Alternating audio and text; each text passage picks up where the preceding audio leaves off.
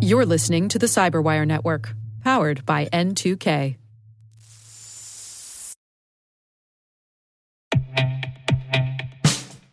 And now, a message from Cyberbit.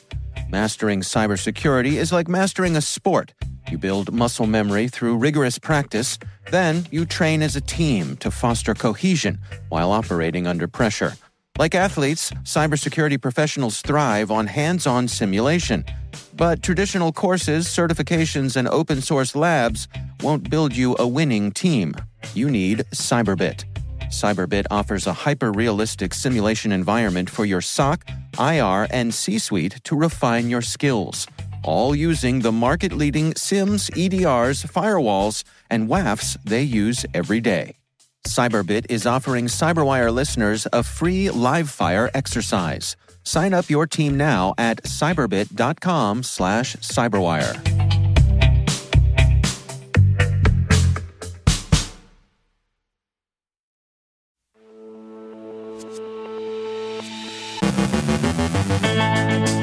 Researchers describe Trojan Source, a hard-to-detect threat to the software supply chain. A ransomware gang takes a page from the Information Operator's book. From double extortion to triple extortion, as other ransomware gangs add distributed denial of service to encryption and doxing. Criminals are now hacking on material, non-public information, the FBI warns. Joe Kerrigan looks at multi-factor adoption at Twitter. Our guest is Steve Reagan from Akamai on API security. And criminals hit healthcare providers in Newfoundland.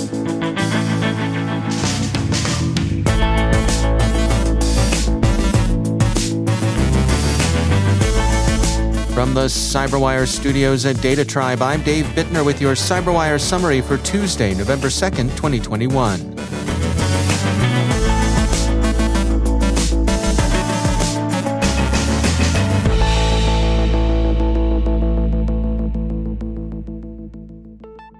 Researchers from the University of Cambridge have described a new attack method they're calling Trojan Source.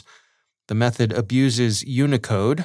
The researchers explain, quote, rather than inserting logical bugs, adversaries can attack the encoding of source code files to inject vulnerabilities. These adversarial encodings produce no visual artifacts, end quote. Trojan Source places BD override characters into comments and strings from where they're moved into source code in ways that compilers accept and that will appear unproblematic to human reviewers. The method amounts to a software supply chain vulnerability. The researchers, both affiliated with Cambridge, write in their abstract, quote, we present a new type of attack in which source code is maliciously encoded so that it appears different to a compiler and to the human eye. This attack exploits subtleties in text encoding standards such as Unicode to produce source code whose tokens are logically encoded in a different order from the one in which they are displayed, leading to vulnerabilities that cannot be perceived directly by human code reviewers. Trojan Source attacks, as we call them, pose an immediate threat both to first-party software and of supply chain compromise across the industry. We present working examples of Trojan Source attacks in C, C++, C#, JavaScript, Java, Rust, Go, and Python. End quote. The ability Trojan Source has to affect software written in a broad range of languages is noteworthy. The researchers think compiler-level defenses will be important, and they also describe mitigations that can be used in editors, repositories, and build pipelines until compilers are effectively upgraded to deal with the risk. Krebs on Security summarizes a few experts' reactions. Some are surprised by how readily compilers will uncritically parse Unicode. The potentially malicious code also persists through copying and pasting, and that, of course, is a common developer's practice. Fixes to compilers will be required to foreclose the possibility of Trojan Source attacks. Among other things, the researchers' paper affords what Krebs calls a fascinating case study on the complexities of orchestrating vulnerability disclosure. When the researchers began notifying software firms whose products were affected, they offered a 99-day embargo on public disclosure to give the firms an opportunity to address the issue. They described the reception they received, quote, We met a variety of responses ranging from patching commitments and bug bounties to quick dismissal and references to legal policies. Of the 19 software suppliers with whom we engaged, 7 used an outsourced platform for receiving vulnerability disclosures, 6 had dedicated web portals for vulnerability disclosures, 4 accepted disclosures via PGP encrypted email, and 2 accepted disclosures only via non-PGP email. They all confirmed receipt of our disclosure, and ultimately 9 of them committed to releasing a patch." End quote.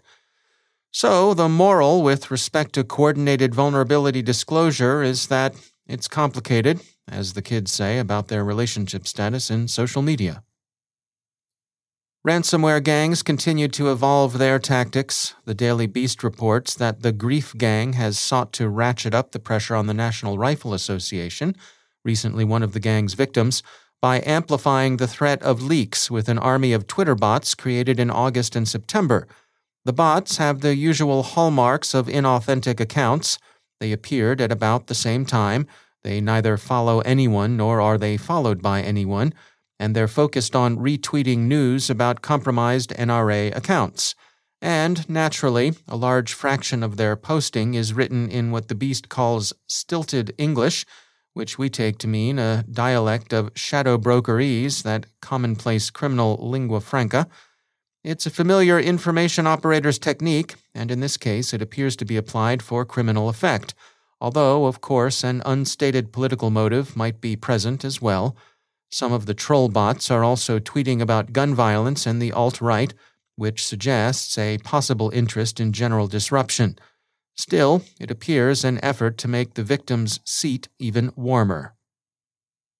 An FBI alert issued Friday warned that the Hello Kitty ransomware gang, also known as the Five Hands, had added a third threat, distributed denial of service attacks, to the now familiar double extortion threat of encryption, followed by the threat of doxing. The Bureau warns, quote, "The FBI first observed Hello Kitty Five Hands ransomware in January 2021. Hello Kitty Five Hands actors aggressively apply pressure to victims, typically using the double extortion technique. In some cases, if the victim does not respond quickly or does not pay the ransom, the threat actors will launch a distributed denial of service attack on the victim company's public-facing website. Hello Kitty Five Hands actors demand varying ransom payments in Bitcoin that appear tailored to each victim, commensurate with their assessed ability to pay it. If no ransom is paid, the threat actor will post victim data to the Babuk site or sell it to a third-party data broker." End quote. So, distributed denial of service continues to enjoy its continuing mild comeback, and double extortion, encryption plus data theft and the threat of exposure may be evolving in the direction of triple extortion, encryption plus doxing plus DDoS. The FBI also warned yesterday of a ransomware attack that's familiar but remains prominent. Gangs time their attacks to coincide with significant events. We're accustomed to seeing attacks timed to hit over holiday weekends, for example, when victims' guards are thought likely to be lower. But in this case, the noteworthy events are financial ones. Quote, "The FBI assesses ransomware actors are very likely using significant financial events, such as mergers and acquisitions, to target and leverage victim companies for ransomware infections. Prior to an attack, ransomware actors research publicly available information, such as a victim's stock valuation, as well as material non-public information. If victims do not pay a ransom quickly, ransomware actors will threaten to disclose this information publicly, causing potential investor backlash." End quote. The Bureau's description of the way these operations work is interesting, and it tells a story that makes sense with respect to the increased complexity of the criminal-to-criminal market. It begins with reconnaissance, probably conducted by an initial access broker who will select the right targets to offer the right criminals. The inspiration for the financial event approach seems to have been provided by a ransomware actor who, in 2020, encouraged participants in the Russophone hacking forum Exploit to use information from the NASDAQ to lend vigor and urgency to their scams. Soon thereafter, quote, "Unidentified ransomware actors negotiating a payment with a victim during a March 2020 ransomware event stated We have also noticed that you have stocks. If you will not engage us for negotiation, we will leak your data to the NASDAQ and we will see what's going to happen with your stocks." End quote. Among the gangs that have adopted the approach of extortion based on material, non-public information was DarkSide. Others can be expected to follow suit. From the criminal's point of view, there's very little downside. And finally, lest anyone be inclined to take the high-minded assurances the gangs often tender in their communiques, the Robin Hood shtick they cop when they claim to respect the public good and avoid hitting targets whose disruption would actually hurt people like, say, hospitals or healthcare providers. There's this news from Canada. Reuters reports that an apparent ransomware attack detected Sunday has disrupted healthcare management services in the province of Newfoundland. The incident has forced cancellation of some appointments, and the Niagara Falls Review says that healthcare providers in the province have temporarily reverted to paper records. The effects seem more inconvenient than deadly, but still, it's worth bearing in mind the next time a gang talks about how they carefully distinguish legitimate from illegitimate targets. Phooey. These aren't targeteers interested in following the rules of war.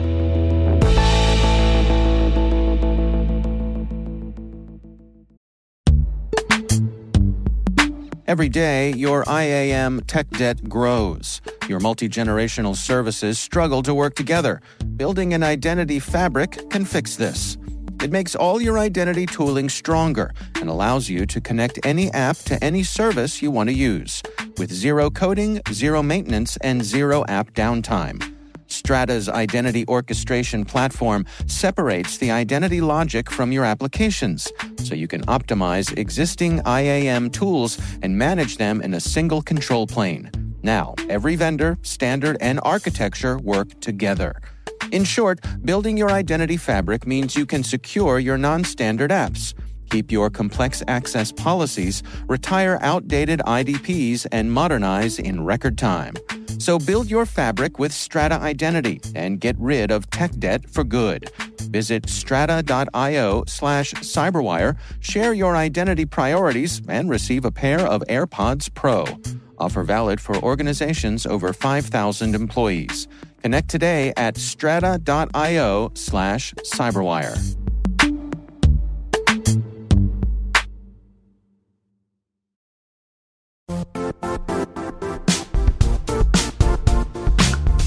The IT world used to be simpler.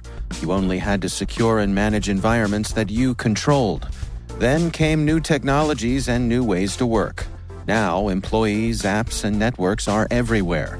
This means poor visibility, security gaps, and added risk. That's why Cloudflare created the first-ever connectivity cloud. Visit cloudflare.com to protect your business everywhere you do business.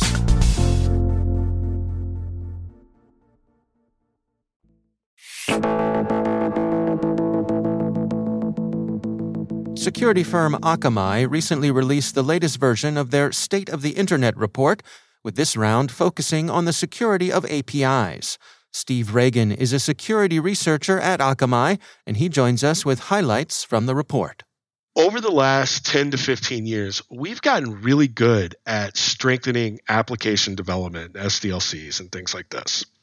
But when you look at modern web applications and compare them to like API-focused applications, you see that the API stuff is sort of not regressing, but they're experiencing the same growing pains that web applications did years ago. It's like history repeating itself.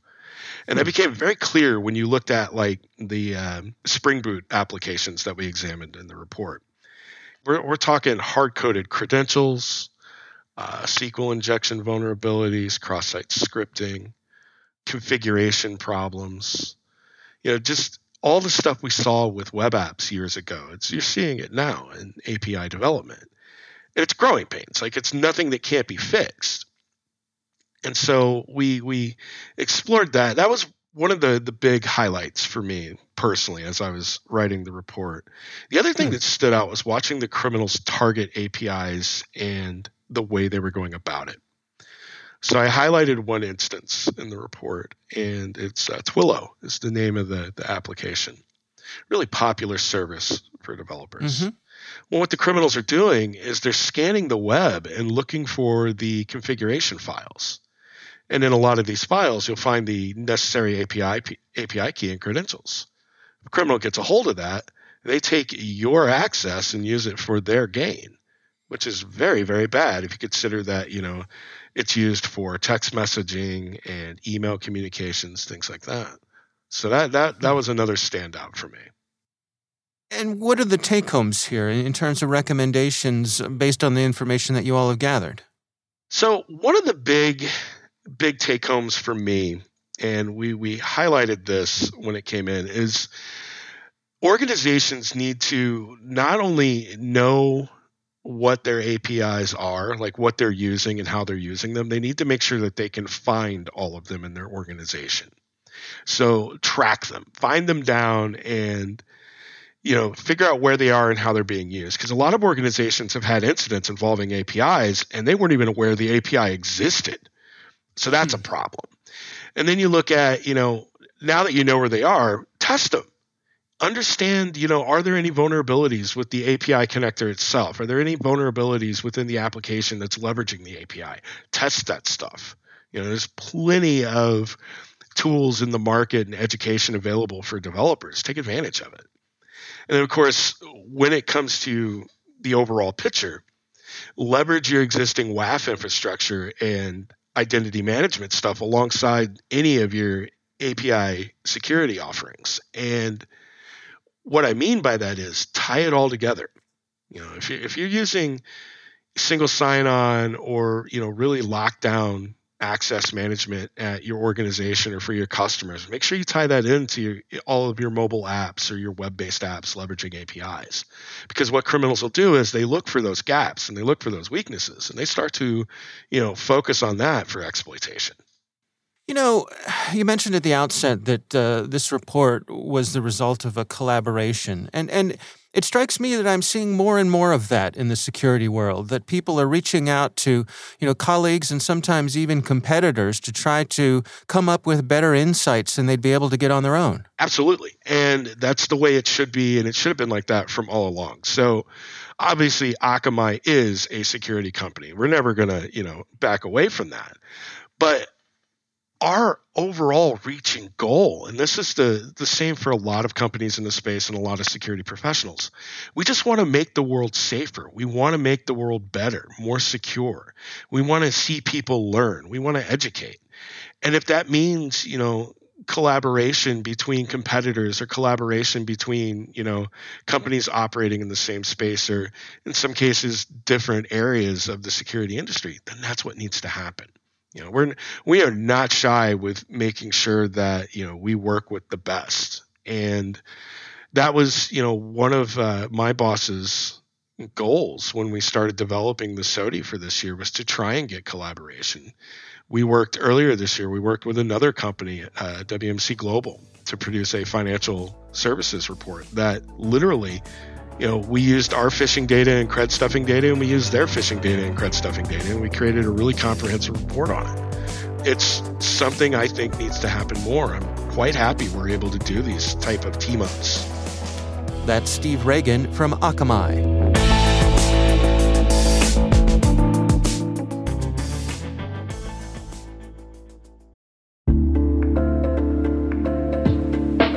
Are lengthy security reviews pulling attention away from your security program?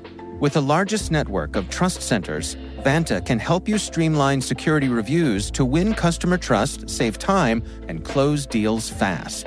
Proactively demonstrate security by showcasing key resources like your SOC 2 or ISO 27001 and provide real-time evidence for passing controls. And when a security questionnaire is required, Vanta takes the first pass for you. Visit vanta.com/cyber to take a self-serve tour. That's vanta.com/cyber.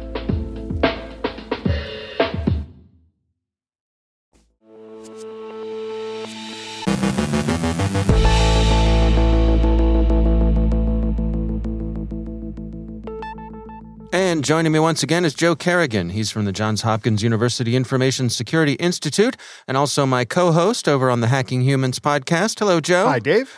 Interesting blog post came from the folks over at Twitter. This is written by Nick Foes and Nupur Golap. Mm-hmm. They are both senior level folks at Twitter. And this is right up our alley for stuff we cover over on Hacking Humans. It's titled, How We Rolled Out Security Keys at Twitter. Really interesting insights behind the scenes of what they did here, Joe. Can you share some of the details with us? Yeah, a couple things. Number one, they're letting users use security keys, multiple security keys now. Right. Which is good because when I tell people to adopt a security key like a Yubico or a YubiKey or a Google Titan or whatever it is, they all use the same algorithm. It's an open algorithm from, or architecture actually, from the FIDO network, or FIDO Alliance rather. And I tell people buy 2 of these things in case you lose or damage one of them, right? Because that way you'd be locked out of your Twitter account, and getting support from Twitter for this, I imagine, would be like screaming into the void. You'd never hear back. So use 2. And they're letting you do that now at Twitter. But interesting about this blog post, they talk more about the rollout of these keys internally. Because last year, you remember the Twitter hack that happened last year. Yeah. The reason that was possible was because the attacker socially engineered one of their internal people to give up a multi-factor authentication code that was sent via SMS. Right. Right? Mm-hmm. And even if you were using a different kind of code, like the time-based codes, these numbers on the apps that we have, like Google Authenticator or Microsoft Authenticator or whatever, that's still susceptible to being asked for. Right. Somebody can call you and ask for it, and people could give it up. So we say SMS is the least secure, and if it's the only one you have, the only option you have, you should still use it. Yeah. Don't disregard it because it's not as secure as anything else. Way better than nothing. It's way better than nothing. Right. But it's a lot worse than using a security key. Yeah. Right? And Twitter has this great blog post about their process of rolling these things out internally so this doesn't happen. They selected YubiKey 5s, the NFC and the 5C NFC, which are both USB and near-field communication. So you can use them on your computer or you can use them on your phones if you have NFC on your phones, which most phones have. Yeah. So the majority of this blog post talks about how they did this, what their process was for doing this. First, they selected a model and they went with the Yubico, the YubiKeys. Then they actually had to go and buy these devices, and they had to buy 5,500 of them. Right. And some sales agent at Yubico had a good day that day. Actually, I'm sorry, they didn't have to buy. They had to buy them for 5,500 users, and they bought 2 of them for each user. Right. Okay. So they sold 11,000 of these things. Wow. And then Yubico helped them with shipping. Yeah. Then they added the security key to the internal support systems so that people could register their keys. And then they let people register their keys, and then eventually they flipped the switch so that you would no longer be able to use the old SMS means of authenticating. Right. And I think it's also worth emphasizing here that they switched to these keys and only these keys for internal use. You could no longer use the legacy types of multi-factor. If you're a Twitter employee now, you have to use a YubiKey. Right. Which is great, I think. Yeah. They will never have an attack that happened the same way it did last time again. Mm-hmm. That will never happen to them because there is no way to call somebody and ask for a code out of this thing. It just doesn't work that way. Right. The next attack is going to have to be different of some kind if it's going to be successful. Yeah. They did have some great lessons learned here. Anticipate global shipping challenges was one of the things. Yeah. So make sure that you have that in your plan. Leveraging built-in keys, there are things on your phones, like usually your like Apple's Touch ID and Face ID and Android's built-in security key that will actually let you do a workaround. I've actually disabled password authentication on my Microsoft account. I use the Microsoft Authenticator app now on my phone to authenticate into my Microsoft account. However, I think that is also susceptible to social engineering attacks as well. Somebody could just call me up and say, "Hey, Joe, go ahead and push that button. I'm about to log in." And I mean, it would obviously require a whole lot of subterfuge, but it still works. Another thing they say is track enrollment. Right, the last thing you want to do is flip that switch and lock out maybe half of your employees. Right. So track enrollment, encourage enrollment, and anticipate support needs, of course. And this is interesting. I found this is the last thing they talk about under lessons learned, encourage wider use. They actually made it clear to the employees that these YubiKeys were theirs to keep. So essentially they're giving people 2 YubiKeys and they're saying, use these and use them everywhere. And this is fine because once these people leave, Twitter can invalidate the keys and secure the login. There's not a security risk here as long as they properly maintain the login credentials, right? Right. Which is part of any exit process for employees that exists regardless. But it's great that they're just giving them to people and saying, use these everywhere. Mm-hmm. And you're going to have to become accustomed to using it at your job. And once you're accustomed to using it at your job, you understand the workflow. Mm-hmm. You're off to the races. Right. And if somebody has it in hand as they're signing up for new things, I think it's more likely for them to check and say, oh, can I use this hardware key instead of, or instead of nothing at all, or whatever. So just have that convenience of putting those out into the world seems like a good thing. Agreed. Yeah. All right. Well, as you mentioned, a really interesting article, and hats off to these folks at Twitter for sharing this with the rest of the world. I think there's some valuable lessons here. All right, Joe Carrigan, thanks for joining us. My pleasure, Dave.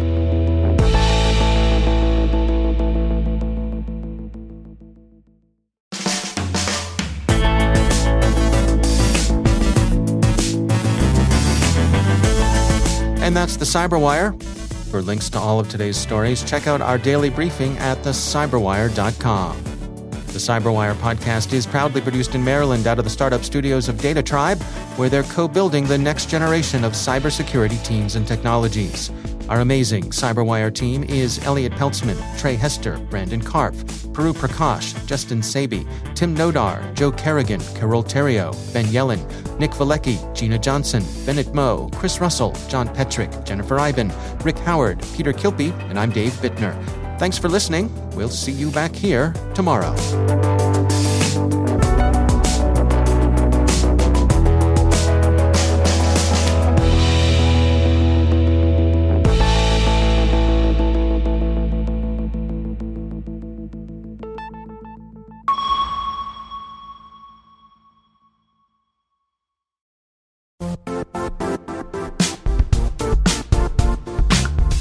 And now, a word from our sponsor, Zscaler, the leader in cloud security.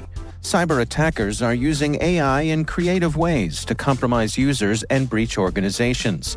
In a security landscape where you must fight AI with AI, the best AI protection comes from having the best data. Zscaler has extended its Zero Trust architecture with powerful AI engines that are trained and tuned by 500 trillion daily signals. Learn more about Zscaler Zero Trust Plus AI to prevent ransomware and AI attacks. Experience your world secured. Visit zscaler.com/zerotrustai.